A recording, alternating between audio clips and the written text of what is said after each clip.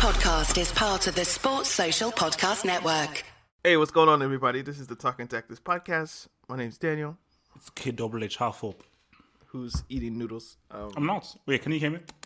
Nothing. Hey, hi. How are you? What kind of ramen noodles or? Basically, it's from like my local shop where you know those really quick noodles. I don't even know what it's called, but I think it is ramen where you put hot water in and then it then softens it. And then I've got like my nice noodle bowl. So I've got it with some salad, some salmon. Wait, what's it called? I've got like my noodle bowl. So I've got some salad. A noodle bowl. Yes, it is. So whenever you eat noodles, it has to be from this bowl. Yeah, 100%. Because it's convenience, basically. Because I put the noodles in there, put in there because you know it has like a cap, so it keeps the heat in and everything. So it's and also it has a device where you can put your smartphone and watch on your smartphone while you eat. So it's really good. Oh, 21st century. Yeah, we do the podcast every Tuesday. Twitter, Instagram, Facebook, all the Talking Tactics. If you're on Apple Podcasts, subscribe. It's free. Leave us a 5-star review, and we'll read it on the show. If you're on Spotify, give us a follow. We have a YouTube show coming up. Yes. It's going to be How Good Are You Really? How good was ... really, yeah. Yeah, so I don't know who we're going to start with. I suspect we're going to start with Pele, and that's going to be coming to you guys sometime January 2021. So be on the lookout for that. Go to our YouTube page, subscribe to that. Just type in Talking Tactics on YouTube, and you'll see our little logo or whatever. So look forward to that. We have a Patreon page. So if you want to support the podcast, $3 a month, you get access to the whole back catalog that we've been doing for 2 years, plus all the stuff that we're going to do. We're going to buy Football Manager, I think, in the next month or two. And, you know, Half Open and I are going to do I don't know what team we're going to pick, but we're going to do a kind of co-managerial thing. So he'll be Lampard, I'll be Morris, and or Half Hope will be Mourinho, and I will be Rui Faria. I guess that makes more sense. We will do our Football Manager thing. So be on the lookout for that. You just call me Morris. No, I called you Lampard and me Morris, or you Mourinho and me Rui Faria. I'm the assistant. Okay, I'm Mourinho. Because I've played every football management game that's ever existed since 1987. Guys, when we get in our Football Manager bag, man, it's going to be deep. We're going to go deep, man. We're going to go deep because every game is key, and I'm going to show you all of my little dirty tricks that I use, man. Trust me, preseason, you'll be shocked by the dirty tricks I use during preseason, man. Trust me. So, yeah, that's coming to you guys on Patreon soon. So, be on the lookout for that. So, let's start in North London. Our uncle, our friend, our mentor, our guide, Jose Mourinho. Now, you've been saying for a while, they're not going to win the league. They can't win the league. I somehow suspect that this is kind of reverse psychology and that deep down, the thing you want most in life is for Spurs to win the league. But Mourinho, has this changed your outward narrative? No. Okay. Tottenham are not winning the league, but I want Mourinho to succeed. I don't really care about Tottenham succeeding, but I want Mourinho to succeed. So this is all about Mourinho. That's the worst part about him being a Spurs manager. It's like, cause I'm supposed to not like them. Yeah. But I love the guy. Like, I love Mourinho. Like, I'll say it. You know, I love him. So it's that, and that's where they got messed up. Any time that anybody says supposed, I don't rock with that. Supposed are for cultists and for the sheep. Okay, I'm an independent wolf in the individual. So for me, Tottenham, I don't give a crap. If Spurs won, I think I would enjoy it if for the fact that Mourinho is the guy that made it happen. Of course I would. Like, if Tottenham win the league, I'm going on a Mourinho agenda fest. Like, I'm having like a 48-hour Mourinho stream. I'm talking about him as a kid, as a baby, as a child, everything. I'm interviewing like everybody, whoever knew him, and I'm doing a Mourinho documentary. If he wins the league, so that's the whole point. It's like it'll be a Mourinho thing, but it's not going to happen because it won't happen because I so want it to happen. It won't happen. Anything that I really want in life never happens. Facts.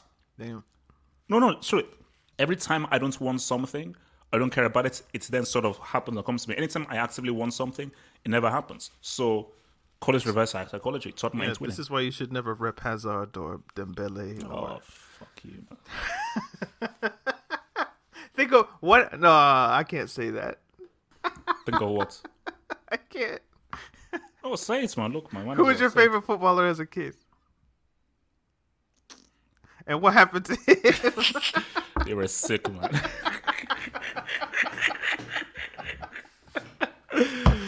You're a sick man. Yeah, but that's just rude. You're a jinx, man. You know what? I'm a jinx too, to be honest. Whenever I tweet out something like, "Yo, this is gonna happen in the game," the complete opposite happens, and then people just retweet it. Well, are you sure? Are you sure? So it's one thing to be happy for Mourinho. When we reference the game, though, they were just playing the 15th best club in England, according to the table. So how good is the win really if you consider the kind of destitute poverty nature that Arsenal are in right now?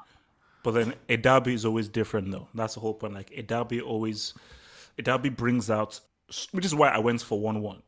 Arsenal are so bad I don't see them going and beating Tottenham in there, but I thought it was going to be a draw because a derby is one of those kind of anomalies that normally don't go to form.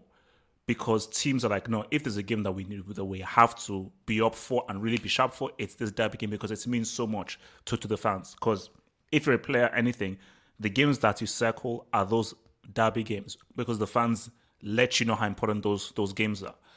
I just thought, Arsenal are going to come in there and really try and go for it. But I think what you're seeing is a team they've lost all confidence. And they're in a really, really bad place now. I really want to get into the whole Mourinho thing, specifically with what those clowns, Jamie Redknapp and Graham Souness said. Oh, what happened? I'll get into my Arsenal point later, but what happened with... No, basically, so they said that, well, the football, it ain't great really, is it? But, that's what Mourinho does, they won the game, but it's not something that you really enjoy. I'm like, that's an amazing footballing performance.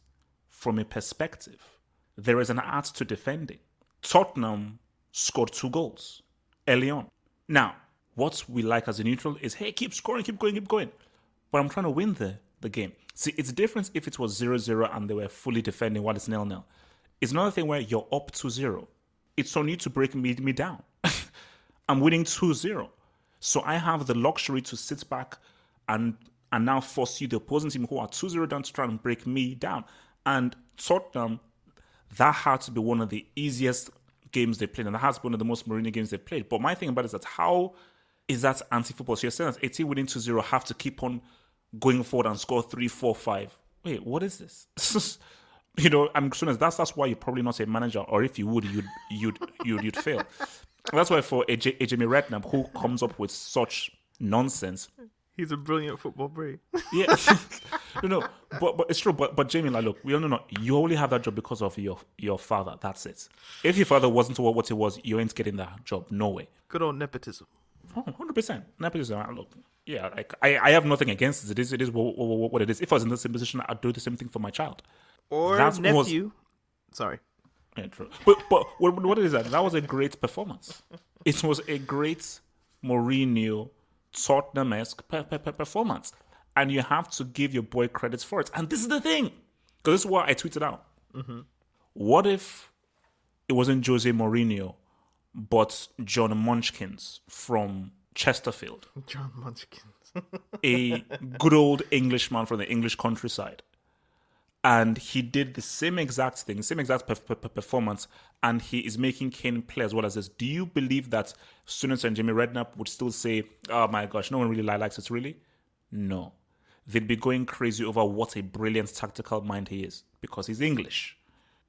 So it's come on. I think it's laziness, because it's a tired sentiment at this point. Oh, just Mourinho, he plays boring, backwards, defensive football. And whenever you just want to critique anything, you can just call it, oh, it was negative. But they scored the goals and Arsenal didn't. There are some people who come at football like this is an entertainment business and we're here to make people happy and have fun and blah, blah, blah. But at the end of the day, football is a sport. There's a winner, there's a loser. Sometimes they draw. But generally speaking, the aim of the game is to win. If your perspective is that the point is to have fun, whenever somebody comes and they're not trying to have fun necessarily, but they're trying to win, that is antithetical to your purpose. So if you're Redknapp and Jamie Redknapp, and you're thinking, I want to watch fun football, I'm here not to see, I don't care who wins or who loses, I'm just here to have a good time in the 90 minutes that's being played. So hopefully these guys give us a good game. if Mourinho comes to the game and he manages his side with the intention of, I'm not here to give you a good time. I don't care whether you enjoy it on your couch or in the studio or wherever. My job as a football manager is to get 3 points, to win games, accumulate as many points as I can, and win things, meaning trophies. And the way I do that is if Arsenal are just going to send in 10,000 crosses to Aubameyang or Eddie Nketiah, and I can make Arsenal null and void, why wouldn't I do that? Why would I give them the platform to actually hurt me? That doesn't make sense. If my goal is to win. Now, if I'm trying to entertain you, then fine. Let's play Wild Wild West. You get it, we get it, you get it, we get it. But that's dumb if my intention is to win. So there's two kind of competing ideologies. Is football here to be fun, or is a football match there to be won? Now, some people can do it both ways. You can have fun and you can win. But I think we saw maybe with Klopp last season, or 2 seasons ago rather, when they got 98 points, I think, behind Manchester City's 100. Liverpool were a way more fun side to watch in the season they lost. But then last season, it was less fun. It was more solid, defensive. Yep. Just being pragmatic and understanding that, yeah, we can play good football and we can have fun, but at the end of the day, we're here to win the games. And if we don't win the games, then having all that fun serves what purpose?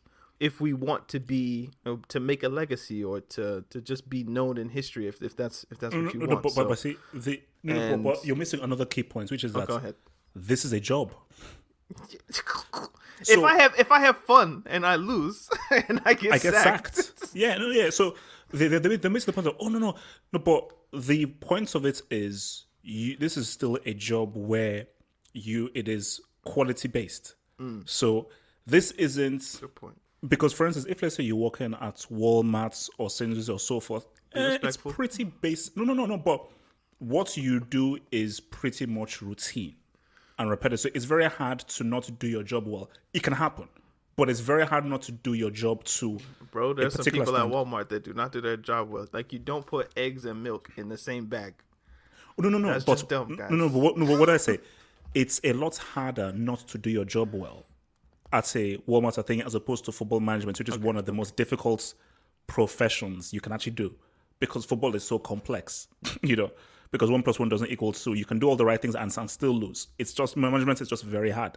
In a job where you're based off winning, and not only winning, but sometimes trophies, which is even much more difficult than just winning games. You have no time to be entertaining. Your main thing is that I'm here to win. And I'm here to do what I can to win, because Daniel Levy, his first things are, I would like you to play good football and everything, but what I really want you for is to win a trophy. Spurs, and because it's Jose Mourinho, I want Spurs to win. Spurs have won. I don't think Spurs have fallen below top 5 or top 6 since 2003, 2004, I think it was. Or maybe that's a bit too long. But like in the past 5-10 years, I'd say they've generally been in top 6. That means they win. Like, you don't get in the top 5 or 6 without winning games.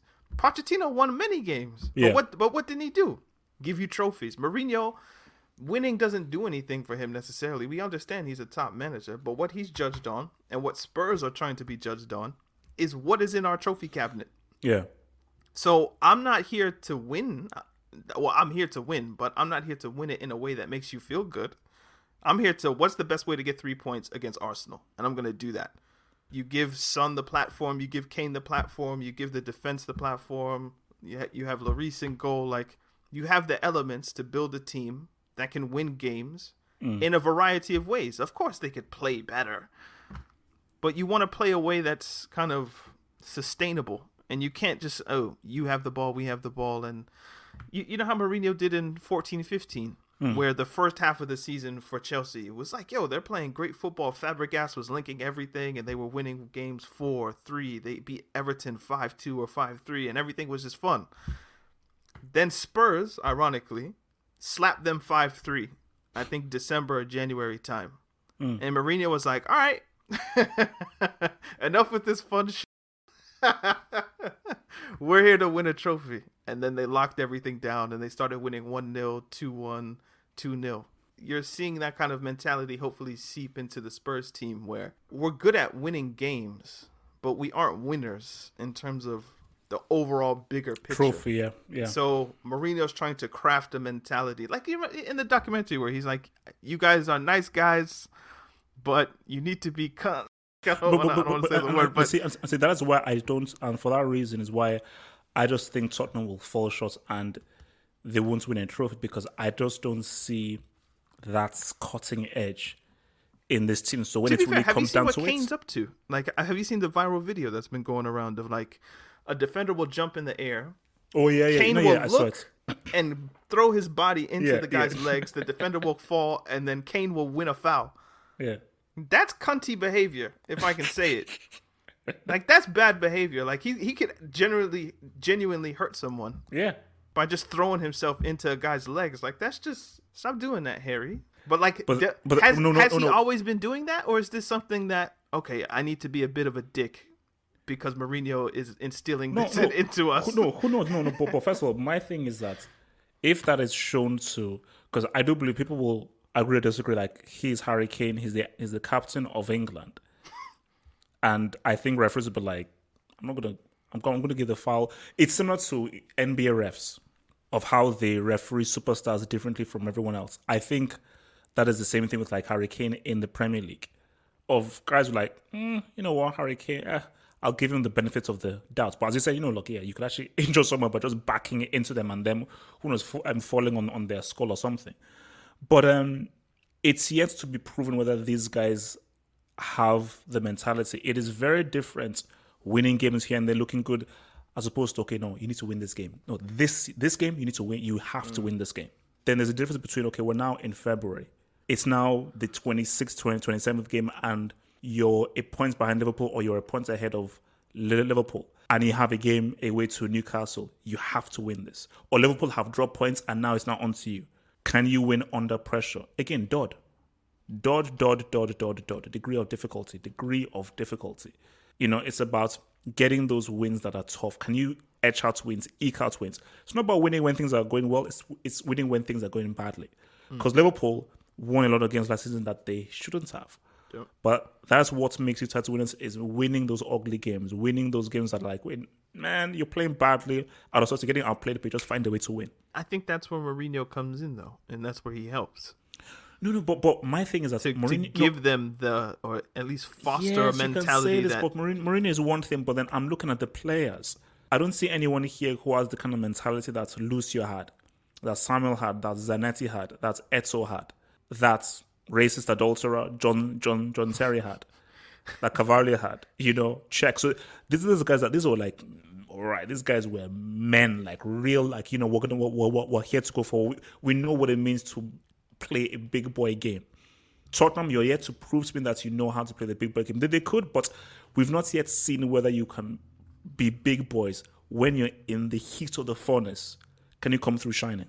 This might be their hardest run of the season. Yeah, though. It is a hard run. Manchester City, who they beat 2-0. They had Chelsea away. They got a draw. They played Arsenal, North London Derby. They won 2-0. Then Crystal Palace, Liverpool, Leicester, Wolves. If in the next 4 games, so that's 12 points that are available. If they can get 8 to 10 points from those 4 games, I think that puts them in pretty good standing. You would think they would have already lost to either City, Chelsea, Arsenal, but they've not lost. So I think the mentality of which you speak, they're building it, and you won't see it until maybe they reach a Liverpool and they play them twice. To Arsenal, though. Okay. If this game really does mean that much, then can we explain what Partey was up to for the first goal? Thomas Partey, Thomas Partey. I'm confused because I think I'm at a loss as to what exactly happened, because he was playing, then suddenly he wasn't playing. Yeah. Because I was like, okay, he's playing, he's doing well. Then I just see Danny Ceballos. I'm like, clearly he wasn't fit, but they wanted to play him anyway. Somebody clearly got into him. Now, okay, this is a big game. We need you to play, and he plays. He gets hurt or injured, and he just kind of comes off the pitch. Like, I don't think I can go anymore. The manager then pushes him back on the pitch, but in the meantime, I think Heung-min Son's going on a run What? And they eventually score. Okay, I missed that. Okay, wait. So he comes off injured and Arteta pushes him back on. Yeah. Oh my God. Which for me is a bit strange because if a footballer knows their body. Yeah. So if he knows I can't go, to get him back on the pitch means you're probably worsening an already pretty bad injury. But okay, let me say this. Considering he shouldn't have been playing but anyway. Let me say this. Shouldn't Partey have just gone down on the ground? That would have probably been... You see, this is an argument that I think probably holds weight. If you go down, then you make Spurs but then be the referee sportsmen. doesn't... But see, that's the thing. You're gambling. Referee doesn't always stop. Referee only stops if it's a head injury. Well, no. Spurs might stop. Now, they probably wouldn't. Unlikely. But if you go down, you do give Son an option if he has the ball, or maybe Kane who had the ball. You do give him an option. Like, you don't. You don't give him an because option. What if Gabriel is telling, put the ball up, Partey's down. Who cares? There's an injury. Who cares? No. There's at least an option that they could be sportsmanlike. I'm telling you why it's not an option. In a game of that magnitude, I get that. Like that, if you're in an attacking phase, I know, and you know that it's not a serious head injury, you're within your rights to keep playing until the referee blows his whistle. Have hope. I didn't say it was likely. I just said it's an option. It's more likely that they stop with you down than it is with you walking off. Like, once you walk off, there's zero option that you give them a choice. Oh, true. If you're down, there's at least a slight option, 5%. There's a slight chance, 7%, whatever it is. Look, this is the first game since fans are now back for the first game in 7-8 months. Mm-hmm. It's a derby game. From what you've seen, it's not a serious injury. You play until the referee blows that freaking whistle, and you're well within your rights. It's not being ruthless or greedy. It is what it is. This is a very, very competitive game that means a lot to the fans and so forth. And you've bought into the intensity of this kind of game. I mean, do you think a Boca Juniors player is going to stop if they see a River Plate player injured? Hell no. Especially if they're playing in Boca. No way. And then, you don't know Son's about to pull that off, do you? That goal was cold. I screamed. That goal was cold, man. Because, see, it's easy to score that on FIFA with finesse. Is it R2 or R1 or something? R1. Yeah, that's easy to score on FIFA. In real life, that's always a very hard skill to execute. I mean, Robin is the greatest at that skill, the greatest of all time at that skill. But still, for Son to bend it like that, I'm looking at Leno kind of funny in the light, though. For some reason, I feel like he should have been better positioned, but. Easier said than done, man. Yes. It's like from that angle, from that far out. That's still very amazing. Can Arsenal be relegated? Is that possible? No, there are too many teams that are worse than them. So people saying that are just saying that's just to try and be cool. Okay, so we're just gonna work ourselves up. Can Arsenal get into the top half of the table? Yes. Okay. Can Arsenal get top 6? Doubtful. And I think top 4. No. So what's the difference? So Leicester have 21 points and Arsenal have how many? 13? You can make up 8 points. Basically, their game against Burnley that's a huge game. Say it again. Their game against Burnley is a huge game. Now, home game against Burnley. Can you say that one more time? That game. Wait, are you like half asleep or something? No, I just like the idea that Arsenal against Burnley is a big game for Arsenal. It's pretty stark. No. Wait. I read something on Twitter, and I think someone said something like I think Burnley is part of like a huge 6-pointer for Arsenal. That's outrageous. But it's a huge game. Because for me, I think if Arsenal lose to Burnley at home, and also remember, fans are back. So if Arsenal lose to Burnley at the crib, well, I think we might have a crisis. I think they're already in crisis, man. No. When was the last time they won a game? Manchester United. They beat Man United? Also, this is the penalty. I think, their goal of the month was a penalty. Was the Aubameyang penalty? Penalty, yeah.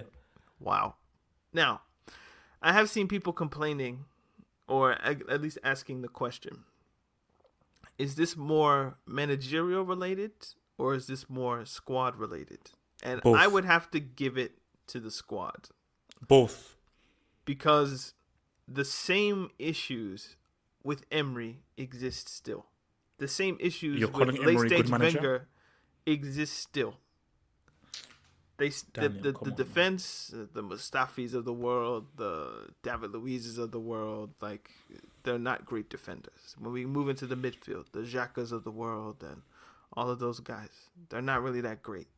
How much can you blame a manager for chronic issues that have happened in regimes past? So, like, Arteta is dealing with the muddled versions of a Wenger vision and Emery vision, and it's even arguable whether they had visions. It's just like a collection of players that didn't work for two previous guys. He now has, and the new manager bounce, I guess, that got them to win an FA Cup and all of that stuff. But now it's like the hard work of management. But ultimately, you're dealing with a squad that isn't capable of reaching the expectations that Arsenal fans have set. And that's probably been the case since 2012-ish, like 2011. Like, the players just haven't been good enough to be what Arsenal fans think they are. Or think of what they should be. I wonder, in a sense, I was thinking about this yesterday. Do you think this is like the curse or the price of like going unbeaten? So like in 2003, 2004, they never took an L. They won the league. They got a golden trophy and all of that. But they haven't won since. So I wonder, is there like a price to pay for going unbeaten? So you think that they are paying the price of going unbeaten? It's just something I was wondering. Or just like, the fan expectation more so has had to been readjusted and readjusted and readjusted. So at first you go unbeaten, we need to win titles. And then that doesn't happen. But then now you settle for top 4. So now top 4 becomes a trophy. And then once top 4 becomes a trophy, once you don't reach those expectations, then we're just happy to be in the top 6. But then once top 6 becomes the expectation, not even top 4 but top 6, now you're a Europa League team. All right, so now you become a Europa League team. But what happens if you don't reach the expectations of being a Europa League team? Now you're a mid-table 15th, 16th. At some point, something has to flip. Like, something has to change. Like, you can't keep regressing the expectation levels. But that's kind of what's happened. Like, in the back of your mind, you think, no, Arsenal they're a top 4 club. They're supposed to be challenging for the Premier League and whatnot. But the reality is, people have been accepting mediocrity for at least a decade. And it seems to me that Arsene Wenger was taking the bullets, man. And he was like a shield or like a bulletproof vest or whatever it was. He was the guy that was eating everything, or just taking all of the punishment. Like, it's Wenger's fault. Wenger's doing this. Wenger's doing that. Whenever there was problems, he would come in the media and be like, oh, no, we need to do this, do that. But now you remove him and you put Emery there. There's no loyalty to Emery, so get him out the paint because we're not good enough. Arteta, is there loyalty to Arteta just because he won you an FA Cup? Probably not. And it's not like he's Ollie or Frank, where he has a standing in the club that's like, you can't touch him. Or Zidane at Madrid, like, you're not going to sack him if they're 15th necessarily. You'll give them every chance. Arteta, I don't know if he's going to get every chance. This isn't Henry or Bergkamp or, I think Patrick Vieira got let go by Nice. I mean, maybe if he was Arsenal manager, he'd get a little bit more leeway. But yeah, it just seems to me like the manager is going to become kind of the scapegoat for just the internal boardroom hierarchical issues that Arsenal have had for years and years. I mean, basically, it's a bit similar to the whole Fergie thing. And it's actually eerily similar because a manager who spends such a long time at a club and has his hands in almost every aspect of the club, you now remove him. And it's almost like a culture shock to just having a regular manager doing management things when they've been so used to having a guy who knows the team so well back to front and has the experience of just knowing how to get the best out of this team. And just bringing a whole new... It's one thing bringing in a new manager after the manager's been at a club for 3-4 years. Not bringing in a manager when after my manager's been in that club for like 15, 20 years. But 20. Yeah. It's like, so, because trust me, with this same team, Wenger is still fighting for top 4 with the same team and the same squad. For an Emery or an Arteta, it's like, I think I'm going to need a little bit more. Do you know what it's like? I had like an older computer, right? And it lasted for like a very long time. And then I got a new computer. And the new computer, it looks better, it feels better. But there are some things, actually, that the older computer can just do better that are more fundamental to my everyday use than the new one. And I feel like sometimes once you get used to something, the new shiny toy just kind of looks like, this is what I need to do. This is where I need to go. I need to get the new car, the new this, the new that. But sometimes, unless you know exactly what you're getting or what you're getting it for, you're kind of sometimes better off just keeping the old thing that you know works. And I think Wenger was kind of that old, reliable computer in some sense where, yeah, it's not as fancy. It doesn't have all the new technologies. It's not, it doesn't have, the best screen or best trackpad or whatever the case may be. But I know what I'm going to get from him. But this new computer, the Emerys, the Artetas, you look good. You were with Pep, you were at PSG, you have these footballing ideas that maybe are a little bit more modern. But are you going to do what I need you to do on a daily basis? And that's kind of the risks that you take. Yeah, I mean, okay, look. Let me ask the real question now. No, let me ask you 2 questions. One, do you think Arteta gets sacked? And the other one is, if you're in charge, when do you sack Arteta? I'll answer the first question first. If I was in charge, I wouldn't sack him. Because if I sack him, then that kind of proves that the problem is me. The Cronkies or whatever. So you had Wenger. He was getting you top 4. Then he stopped doing that. Then you got rid of him. All right. Then you bring in Emery. Emery regressed the thing. Then Arteta. Arteta seemingly regressed the thing. Or under their managerial tenure, Arsenal regressed, I think would be a better way to put it, rather than they did it themselves. The more managers you go through and the more you get rid of, doesn't that kind of prove maybe it's not the individual pieces, but it's the whole thing that's kind of rotten? And wouldn't that make people look up instead of looking level? So for me, it's almost risky to get rid of him if you're in charge, because that's going to mean more attention to me. What do I think they do? I do think they get rid of him, though. Oh, wow. What, this season or? Sometime between Christmas and Easter, probably. Because I don't think they're going to get above 10th.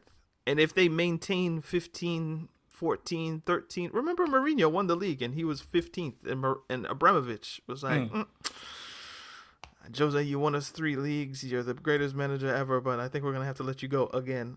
If Mourinho can't even get that benefit and he won a Premier League 6-7 months ago, if Ranieri could win Leicester the league 4 or 5 months later, he was let go. What this loyalty thing, I don't think it exists. So you and your FA Cup, which Arsenal fans are probably a bit used to at this point, I don't know how much coverage that's going to give him from the kind of snap decisions that I guess these boardrooms tend to make.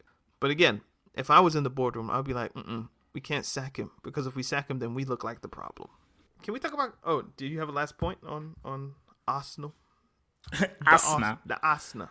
No. For me, I'm just a bit worried about what's going to happen to them this season, because I do know a lot of Arsenal fans. All right, Cadiz. Oh God, Cadiz. The only thing I knew about Cadiz, I didn't even know about them. But do you listen to jazz? Here and there. Miles Davis has a song called "The Maids of Cadiz." It's really good, actually. Inside of I think it's Miles Ahead album. That's the only time I heard of Cadiz, and I thought it was Cadiz, not Cadiz. Cadiz. So but they've beaten Madrid this season. They've beaten Barca. It actually losing to Cadiz actually was more shocking than them beating Barcelona, because now you kind of expected that maybe these guys are kind of giant killers, where like you don't want to play them. So when I didn't watch the game, but when I read, Barcelona lost to Cadiz, I'm like, oh, didn't they beat Madrid? So that kind of makes more sense. But the first time they beat Madrid, it's like, whoa, like what's happening here? I'll assume you watched the game or watched highlights or just have a better grasp on it. But no. My thing is like I was like Cadiz, they wouldn't. And they what's their logo, by the way? Like, who is that man in their logo? Bro, is that it Jesus? Is so weird. It's like, why do these teams that you don't really know about have like the weirdest kind of logos and stuff? I'm like, yo, can somebody quickly explain to me the Atletico badge? I've always wondered this, and I've never looked it up for whatever reason. But why do they have a bear in a tree? I don't get it. But maybe a bear is like a symbol of Madrid, or I don't know. Yeah, it's freaking weird. Click it, like blow it up as big as it can get. Like we figure out this guy, man. Are those bulls or lions? Maybe I can't see. Yeah, lions. Pilva Viltra. So I think it's obviously some kind of Greek thing. Guy needs to put some clothes on, bro. That's how that's how they dressed back in the day, man. Put some clothes on, bro. Where is Cadiz? In Spain. Is it mainland, or is it like one of those islands like Las Palmas or something like that? Where is Elche? Where is Huesca? I don't know. Why do their names just sound? I don't know. They just have a very funny thing to their names. They have a brickish quality. Huesca, Elche, Granada, Ibar.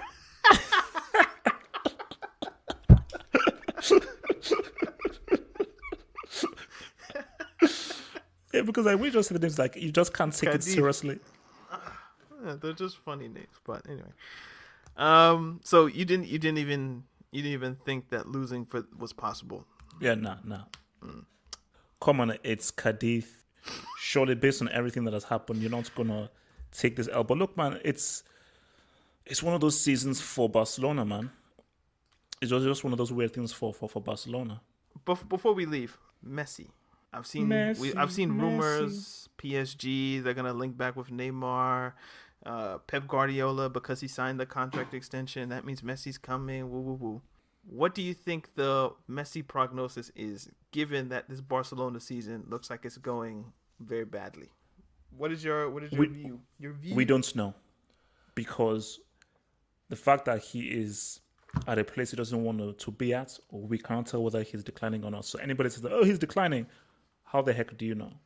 That's my thing. I can't tell because, again, like we said last week or the week before, when he wanted to score, to give that Maradona tribute, he was on job. He was doing exactly what he needed to do, just so we could get that Yokohama Maradona tribute off. So it's in there somewhere, but does he want to give it to you? No. Basically, we will not know until he goes to a club and a team that is competitive where he wants to be. Then we can know where his Messi is at, because football is 60% psychological. And if a guy clearly said, I didn't want to be here, I wanted to leave because this team can't compete for shit, then it's hard to tell whether he's declining or not, because a lot about your performance is about wanting to be where you want to be. If there's even an inkling of a part of you that doesn't want to really be at this place, you're not going to show yourself at the very best. I think Messi he's just going through the motions. Yeah. And because he's so talented, he can just turn up and do something amazing, but he isn't like, okay, now we can really do something because I've got the team, I've got the support, and we can seriously really win something. Because basically, Messi knows deep down that, man, we're not winning anything with this guy. It's just not happening. Like, it's a wrap. This is we're not. Basically, Barcelona are going trophyless this season. What's been standing out to you in Spain? Or, sorry, not Spain. Italy, rather. Sorry. Lukaku came out and said that he feels he's a top 5 striker in the world. Our buddy Carl wrote a piece on The Athletic that said basically the same thing, that, Lukaku's top 5. What are you thinking? That's what I'm answering my own question, but kind of the confidence that's coming through Romelu Lukaku at the moment, I think, is like what's standing out to me in Italy right now, outside of just looking at tables and whatnot. So. No, but before I get that, but this is related to Italy. I'm not sure whether this is true, and I pray this isn't true. Apparently, the Napoli doctors said that the Nigerian medical team actually did more harm to Osimhen's dislocated shoulder. hence why he was out for longer. Or like bad medical care, or That's what I read. I just hope it's not true. I just hope that's not true. But putting that to one side, of course, Lukaku is top 5. Of course, like anybody who denies it is either a salty United supporter. Lewandowski, Lukaku. Okay. No, let me just name the names and then I can then put it. So Lukaku, in no order: Lukaku, Lewandowski, Kane, Haaland. Yes, Erling Haaland, and then do you want to throw in Jota? No. Then if you don't throw in Jota, who do you then throw in? Striker. Cristiano? I mean, Benzema was there, but I don't know if he's there right now. And even the way he plays, he doesn't really play like a striker. Ibra, yes, maybe? Yes, Ibra, yes. If we go by that's the form? 5. Based on form, that's the 5. So that's all that's coming to you from Italy, man. That they're messing up with Osimhen. No. By the way, Napoli have been. I've been looking at I haven't watched any of their games of lately, but like they've been like 3-0, 4-0, 2-0. Yeah. Like they've been winning. Maybe the loss of Maradona spurs them on or whatever it was, but they've been winning. I mean, it would be crazy if they somehow managed to win the league this season. Kind of like the Lakers won the championship after Kobe unfortunately passed. It'd be wild if Napoli came back. No, but this would be far wild because Lakers were. Oh yeah, because they haven't won since. Napoli Maradona. haven't won since Maradona, so if they did it, it'd be crazy. But yeah, man, Milan, they're putting in work, man, even without Ibrahimovic. So 26. Okay, they're still unbeaten. So basically, Milan, I think they're the only unbeaten team in Europe. There's one in Germany. It might be Leverkusen. Yeah, there you go. You're Germany. right. Good thing I didn't. Actually, no, and Wolfsburg. Really? Yep. Actually, have Sociedad lost? Let's take a peek. No, Atletico haven't lost. Atletico haven't lost. Okay. All right, so we got three unbeaten, 4 actually, if you include Wolfsburg. Wow, look at that. 2 games in hand and they're 1 point ahead. Wow. Look at that. Last five games, all dubs. All W's. Psst. Yo, can we talk about Yao Felix quickly? Okay. We're going back to Spain. I forgot some luggage, so we're going back. The GIF, this isn't even recently related, but I put out the GIF of him shrugging at Messi. And I was this is when I knew that this guy was going to be special. And people, I don't know if people hadn't seen it or if I just reminded them that existed, but it got few retweets and likes or whatever it was. What do you think about that, man? Do you agree with me that shows this guy has something in him that's just I don't care if you're Messi? You can read it as a sense of it's just a moment here and it's always doing that. But then you can read it of that is Messi and you are a new kid on the block, and to sort of do that is a statement of your time is gone. I'm the new kid on the block. No, it's hella disrespectful, to your elders. You're not supposed to do that to your elders. He was just what? Because Messi, if you watch the GIF or GIF, right, Messi kind of leans his hip into him. Yeah. He leans into him. What's up? Yeah. What are you gonna do? And he just kind of shrugs at him hey, I don't care. Who are you? I think what I've learned is that I've always just assumed that Messi is the quiet, nice guy. Doesn't say anymore. That's a lie. It is a lie. You can't. I don't think you can be that good and be nice. You can't. It's the same way I don't think you can make $1 billion and be a good person. No. But let's just keep it on spot. When you're good, and the key thing, you're good. You're that amazing. You can't be humble. Jordan, there's no way that Jordan could be humble, because Jordan knew that, no, I know I'm actually amazing and I do amazing things. You can't be humble because that's just a human thing. When you know you're good and everyone else knows you're that good, you cannot be humble. I think the closest I've seen maybe is a Usain Bolt kind of guy, where it's I'm faster than everybody, but I'm still just here to have a good time. But he was still braggadocious. I know, but it didn't feel like he does seem like a nice person is what I mean. Now whether that's just kind of the outward imagery that they give you. Messi though, he has dog in him. Yeah, it's not as much as a Cristiano, and that's who he's compared against. So then he automatically becomes the guy that we like, or that's more likable. But no, if you put him on his own individual scale and judge him as an individual, there's bite there. But I like that I see that in Felix already. I don't care if I'm 20. I'm not here to be intimidated. because my thing about Felix is that last season I was like, okay, you moved to the wrong club. And I still think he might have still moved to the wrong club, but I'm seeing so much more of that kind of flair in him. Look, a lot more. And also, this is the thing is that for me, I'm all about the new school. Like, I'm not one of these losers who, oh my gosh, I want to just be obsessing about these guys for all time. I'm all about what's the next wave? What is the new wave? You know? And the new wave is João Felix. So. Yeah. You know what I think? I think if he moved to, let's say, Barca from Benfica, people would have been like, oh, this is a great move. This is fantastic. You're doing exactly what you're supposed to do.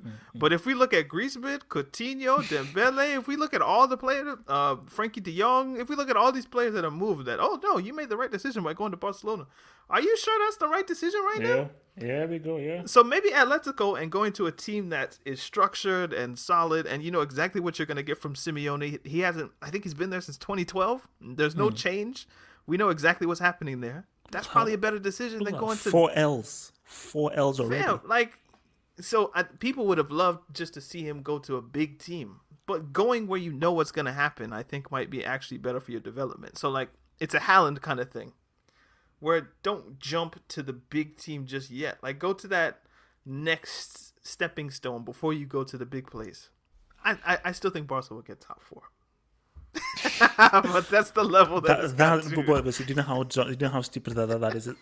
No, because I remember someone said it on a hangout that what was the last time Barca were challenging for top 4? Like Romario days? Rivaldo days. Remember when Rivaldo? Sorry, I got my the hat trick. Yeah, the hat trick with the bicycle kick. But see, someone said that Barcelona are now going on fights for top 4, and I was like, you're kidding me.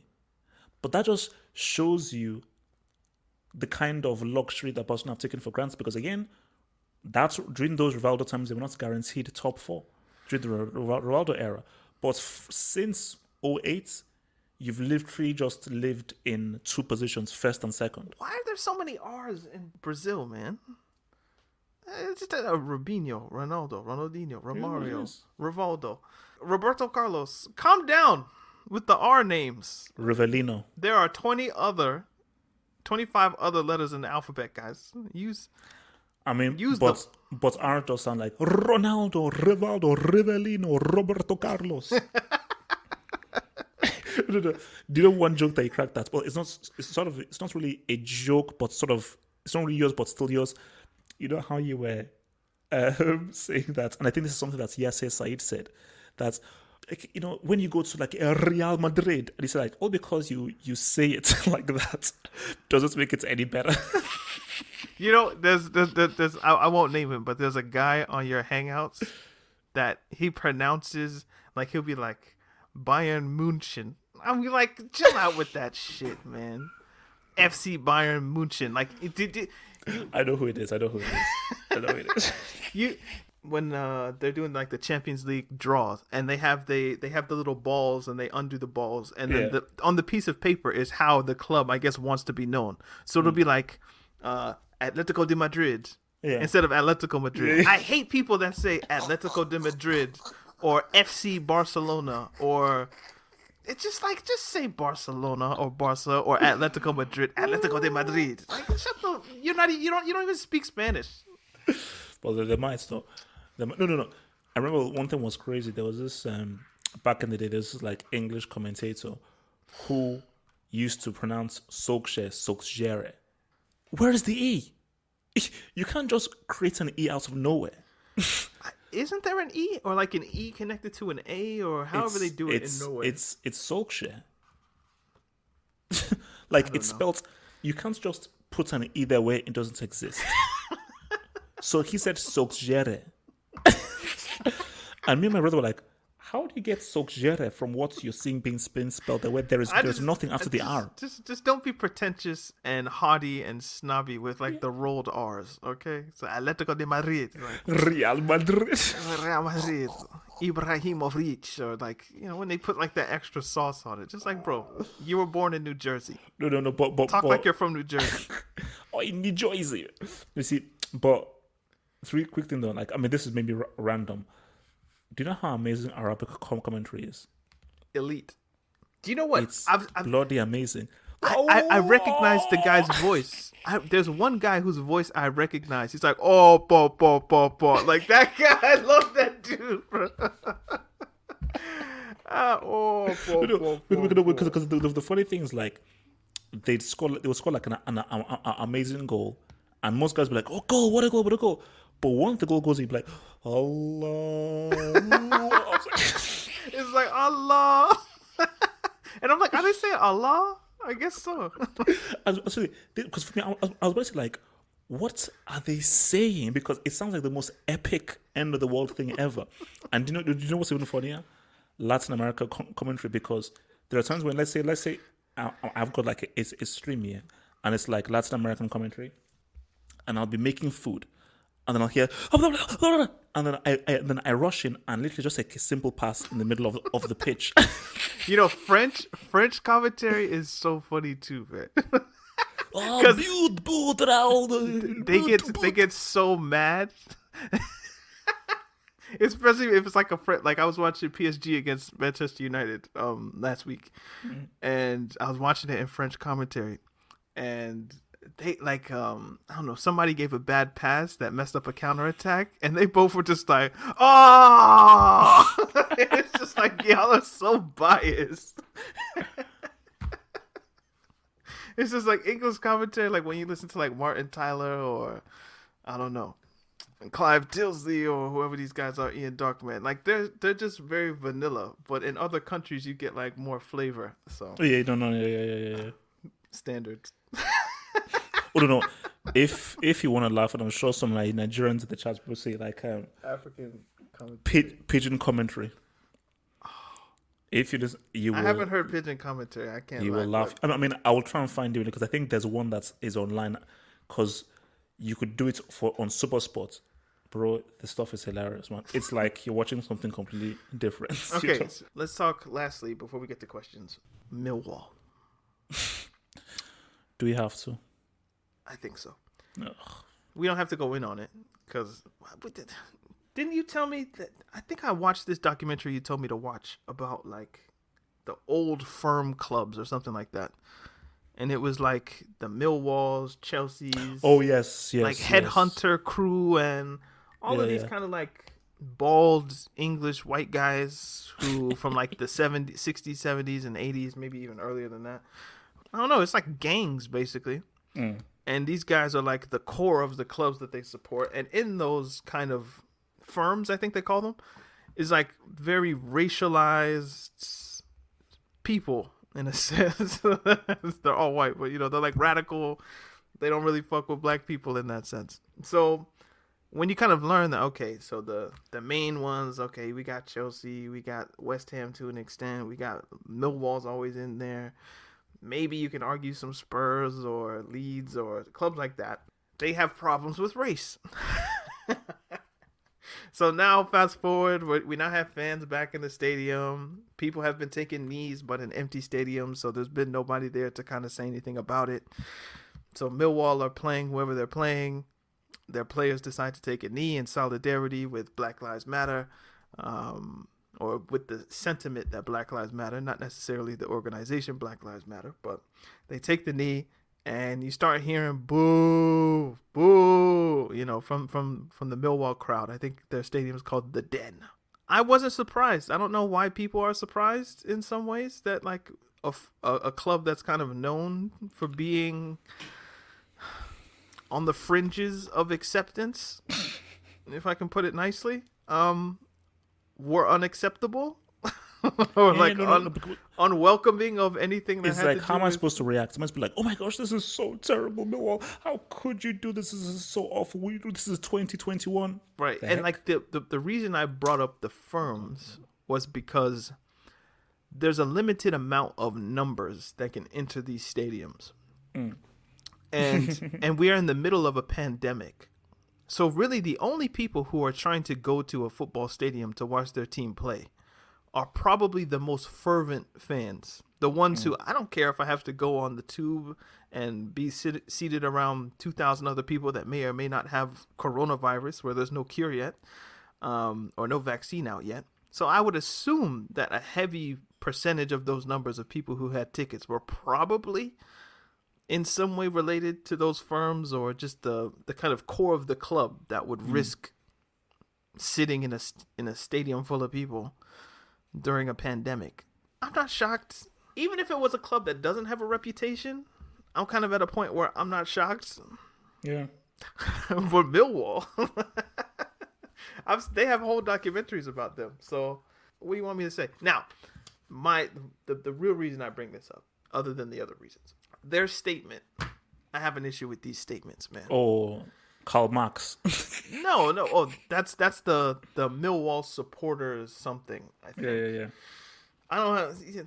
The supporters groups are going to do what they have to do to protect the racist people who support the club. So whatever they say. The only thing that annoyed me from that one was where they used Les Ferdinand's quote about, because obviously he's a black guy, so we need to pick a black guy to co-opt their statements. John Barnes. So the same thing they do with Martin Luther King, where they like kind of twist his words into making him seem like a pacifist or whatever it is. Like they need a black person to cooperate with them, even if they don't even want to cooperate with them. So let's find some black guy that said something that maybe will align with, you know, what we think. So Ferdinand came out and said, I think maybe the kneeling has become, or the message has been lost in a sense. So they used his quote for that. But, you know, that's the supporters group. I don't really care what they say. I expected. The club, though, if the club really are trying to change things, my issue with the clubs is they never talk about anti-black racism. They never use cutting terms that would be like, okay, this is a problem where you have issues with black people. It's always anti-discrimination or societal issues. Basically, if somebody said something homophobic, you could copy and paste their statement. If somebody said something that was against Jewish people, you could copy and paste the statement, and it would apply to everything. But I suspect if there was something said bad about Jewish people, you would see anti-Semitism. You wouldn't see anti-discrimination. They'd say Semitism. If you saw something bad against the LGBTQ community, you'd see something that was anti-homophobic, like we are against homophobic rhetoric. But whenever it comes to black people, it's always this societal issues that we have and this anti-discrimination. They didn't want to say anti-black. Y'all don't fuck with black people. You don't like black people. And that's what the issue is here. Why would you expect them to come out and say that and be? I don't. It just annoys me. Like, because I'm saying it shouldn't annoy you. The problem is nobody's willing to get uncomfortable. You're willing to get uncomfortable when it comes to issues of religion, whether it comes to people who worship or who practice Judaism, or whatever the case may be. You're willing to get uncomfortable when it comes to issues of sexism or just a sexual orientation or whatever the case may be. But why is it when it comes to black people, you guys are willing to get uncomfortable? It's just like, nope. We're not going to go there. Because they know in 2020, that the people who support the club don't fuck with black people. They don't like black people. In 2020, let's get real and let's just stop living in a utopia bubble world. Why do you expect people to want to I'm not saying I expect. I don't expect anything. No. But I can still critique what they do. Yes, you can critique, but there's no point in even being annoyed by it, because there's certain things What sense does that make? That's like saying, you know... No. You should get annoyed at things that you know that you can change. There's no point in getting annoyed at something that you know can't change because it's set in stone. Well, no, this can change. This can change. No. You just have to create a big enough... Have you lived in England? ...to-do about it. You can get people to stop saying anti-discrimination and actually put in anti-black racism. You can get people to do that. You can get people to name what the problem is. No, but Daniel, they're not even willing to name the problem Daniel, specifically. have you lived in England? Daniel, have you lived in England? I live in America. It's the same difference. No, it's not. Listen, I would tell you about how certain things are in America, and you shouldn't really tell me about how certain things are in England, because I've lived in England for a long time, and I know how English people work and how they want to keep the status quo. Okay, England is a very old country, and English people are very particular in keeping things a very particular way, because English people are very shrewd people, extremely shrewd. So they don't care about solving the problem. This is the most classist country on the planet, okay, and has been the most classist country for ages. Hence why they're so obsessed with the monarchy. So they will always present as if they're trying to sort out the problem, but they don't really want to sort out the issue. I understand the fatalistic argument that people can't change and maybe the attitudes can't change. I understand that point. But the person who wrote that statement, I'd like to think on an individual level, I could get them to change from anti-discrimination to anti-black. I think I could get you to do that. Now, maybe the wider society doesn't want to hear it. Maybe they wouldn't want to do it. But at the end of the day, the person who wrote that is one person. They're not speaking on behalf of England or the societal systemic issues or whatever the case is. It's just one person. So my issue is just with the statement. Obviously, they're not going to do anything, but I'd like you to voice what the actual problem is. Of course, it's discrimination, but let's get specific. What kind of discrimination? Oh, we're going to go to kick it out and do this and do that. No. What is the actual problem? The statement didn't mention race. It didn't mention racism. It didn't mention black people. And that's what the problem is. You're booing black players kneeling for Black Lives Matter. That's the problem. So I feel like I could get you to change the statement. Whether or not you change your mentality is completely different. But what I want is for the problem to be voiced properly. And that's more of an individual PR issue than maybe it is like a wider societal issue. So I'm not saying you're not right. You're right. Expecting people to change or do things. Why would you? It's been hundreds of years at this point. But I think I could, if I reach the person who wrote the statement, just stop using anti-discrimination. Stop saying societal issues. Speak directly to it. And if it makes people uncomfortable, so be it. You can't get change without being uncomfortable. You can't lose weight without going to the gym. Going to the gym is uncomfortable. But people are not going to go through discomfort to try and have better relations with black people in England if they're from a certain demographic. I don't think people want to. You're right. Let me. Do you think that people want to dive headfirst into feeling? That's the whole point. People don't want to feel uncomfortable. They want to do the bare minimum and feel as if they're doing the right thing. They don't want, because to truly do the right thing, you have to go through this discomfort, and it's tough and it's hard. Who wants that? So, as a white guy, I want to now go through discomfort because of black people? No. No. So it's not happening. You see, I know why you do it, because you know that the club supporters who read the thing are going to be like, black, racism, I'm not racist. But if you talk about discrimination, then that the clubs want to look as if they're doing something, right? So we live in the woke era, right? Where everybody, if something bad happens, then we need to speak on it. If I had to guess, Millwall would rather not release a statement, full stop. They just rather let it be. It is what it is. These are our fans. Deal with it. That's probably, if I had to guess, that's probably what it is, right?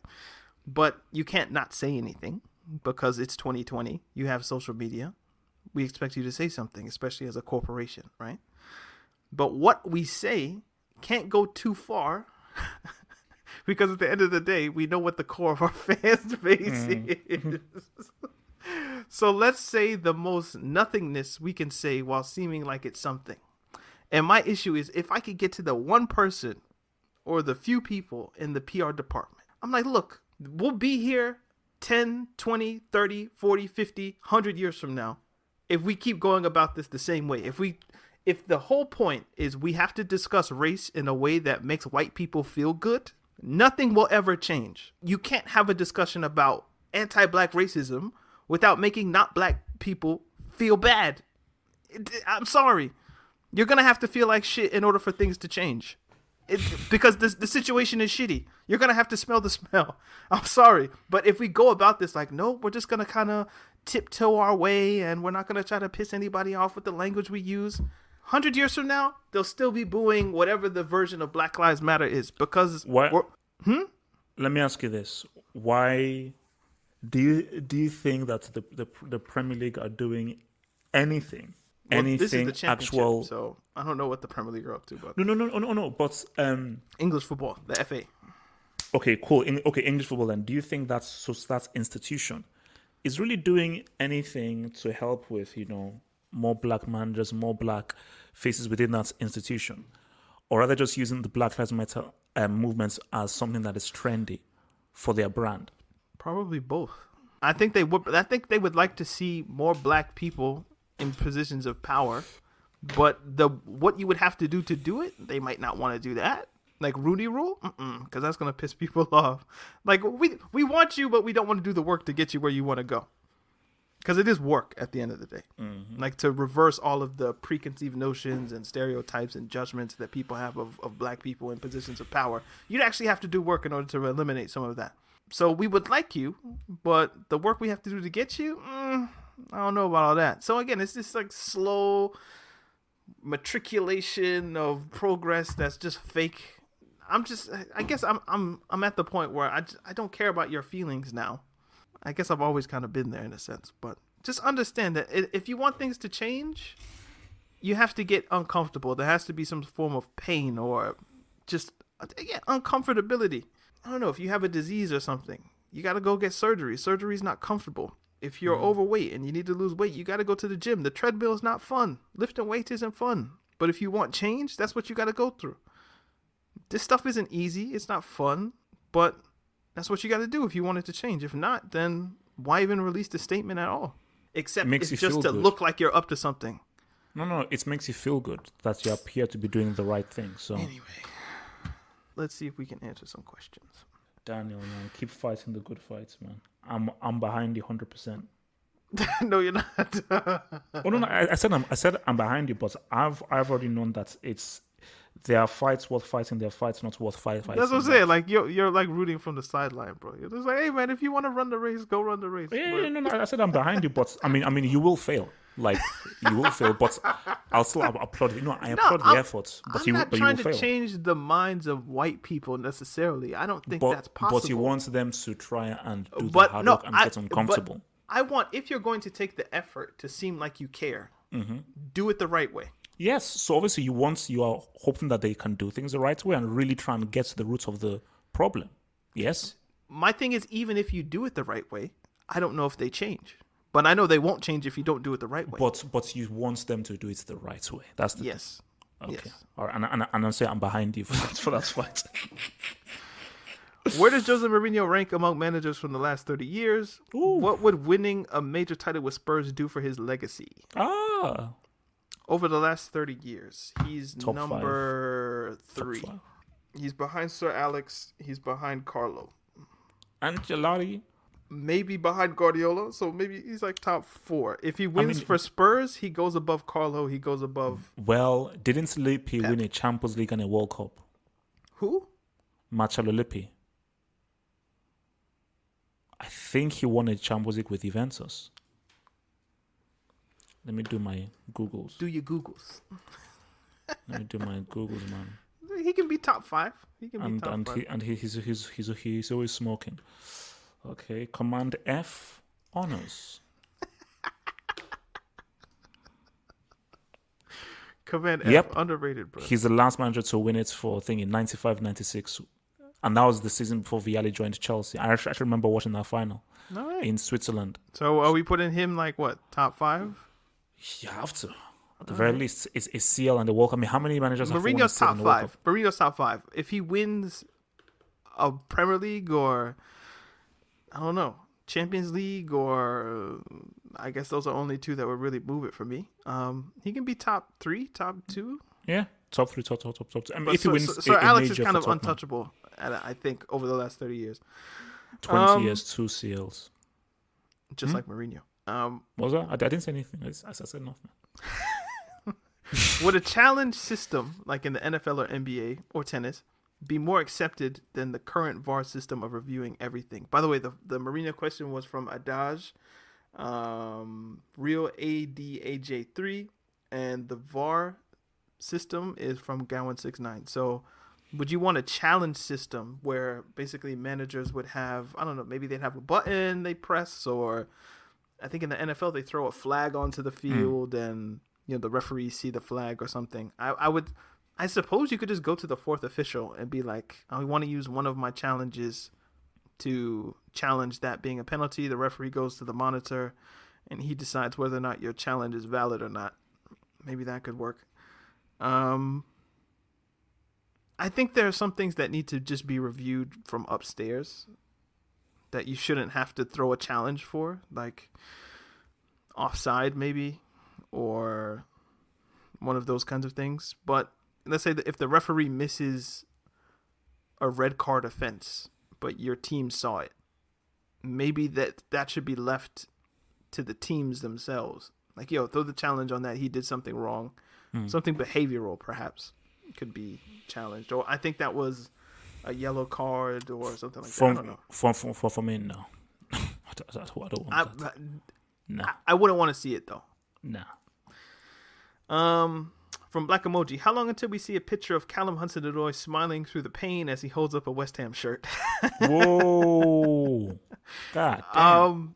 Give me to like 2034 or something like that, because I think he'll go from Chelsea probably. Bayern will eventually sign him, and then he'll probably go back to England, go to a generally big team, and then after that next team, if he wants to keep playing in his career, he'll be 33, 34. Maybe he'll end up in like a West Ham or Everton or someplace like that where people finish their careers. From D.O.J. Bushi, King Dab, we'll go with that.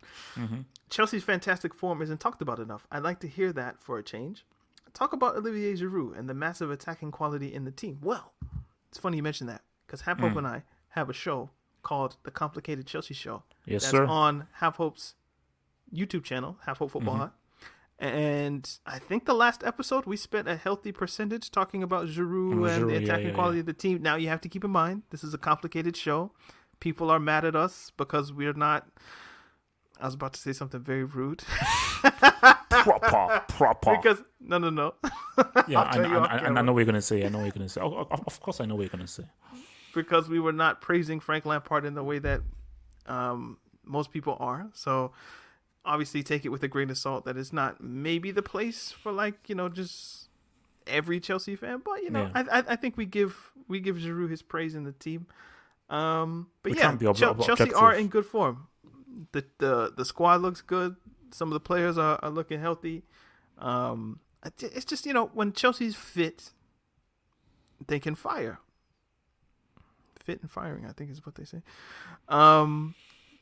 So when you have Pulisic there, Ziyech there, who weren't available, I think at the beginning of the season, that adds a lot of quality to the squad, and it gives Lampard a pretty good, selection headache. The quality, but as I said again, this is a marathon. Sprint is a marathon, so we have to now see. Okay, can they keep sustaining the? See, the good thing about what Chelsea have, which is what like a Tottenham don't have and Liverpool may be struggling with, is squad and options. And you saw that against Sevilla. Big up Zuma, by the way. Kurt Zuma, man. More goals than Aubameyang. More goals than Martial. More goals than. So basically, Chelsea. I just think like it's about whether Lampard, because he's got the squad, so he has really no real excuse for him to sustain this. Because Chelsea have one of the best squads in the Premier League in Europe. I think. Yeah. So, at Joseph Lopez, lastly, he has a list of things. The growing possibility of Spurs winning the league. We touched that one. Arsenal going full Moyes at United bad. We talked about that one. Messi PSG. We talked about that one. But Madrid and Barca floundering in the league. Kind of touched that one. Champions League group wrap-up stage predictions. Maybe we'll do that one. Pogba leaving United. In a word, preferably 2 letters or 3 letters. Do you think Paul Pogba should leave United? Can I swear? Yes? Okay, yes. I'd have been like, hell yeah, but all right. Hell yeah. Yeah, man. Like, For where, though? Madrid, PSG, Juve? I would say Juventus. CL group stage wrap-up predictions. We'll end here. What's the group? It's Group H. Group H. Which is Group H? They all run together. United, Leipzig, Istanbul, PSG. What's the one with Madrid? That one's Group close. B. That one's Gladbach, Shakhtar, Inter. That one's close too. So Group B and Group H. These are the ones we'll key in on. No. Group B is that's the real crazy one. So because everybody can advance. So yeah, because Istanbul can't advance. So Gladbach are first, Shakhtar second, Madrid are third, Inter fourth. Inter play Shakhtar. Madrid play Borussia Mönchengladbach. Who do you think advances? Who's in Europa League? Who doesn't make it? Put it on wax. Or what have you already said in the previews? I can't even remember what I even said because it was such a weird preview that I gave. So I'm saying Madrid go through. There's no way that I'm hearing. I'm not. No. That's not happening. You know what? I think somehow, some way, Madrid and Inter will end up going through. So Madrid will beat Munchen, and Inter will beat Shakhtar. Sheffrin's bank account needs to be checked at that. Yes, sir, Bob. And Group H. No. United and PSG. PSG will win. United will win. They'll both win their games. Yeah, I think they'll both win their games. So, and I think it's pretty straightforward. This has been episode 207 or 8 of.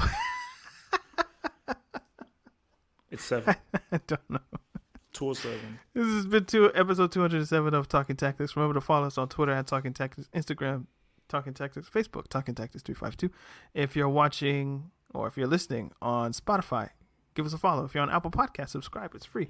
If you're listening on SoundCloud, hit the hearts. And if you want to support the podcast monetarily, remember to check us out on Patreon. Keep in mind, on YouTube, we're going to be coming to you guys next year sometime with the How Good Are You Really? Yeah. How good was Fergie really? Let's break that down as well. So that series will be coming to your eardrums soon, or to your eyeballs, I guess. This has been the Talking Tactics podcast. Sometimes funny, sometimes serious. Always footballer. Indeed. We will see you guys next week. Peace. Peace. Sports Social Podcast Network.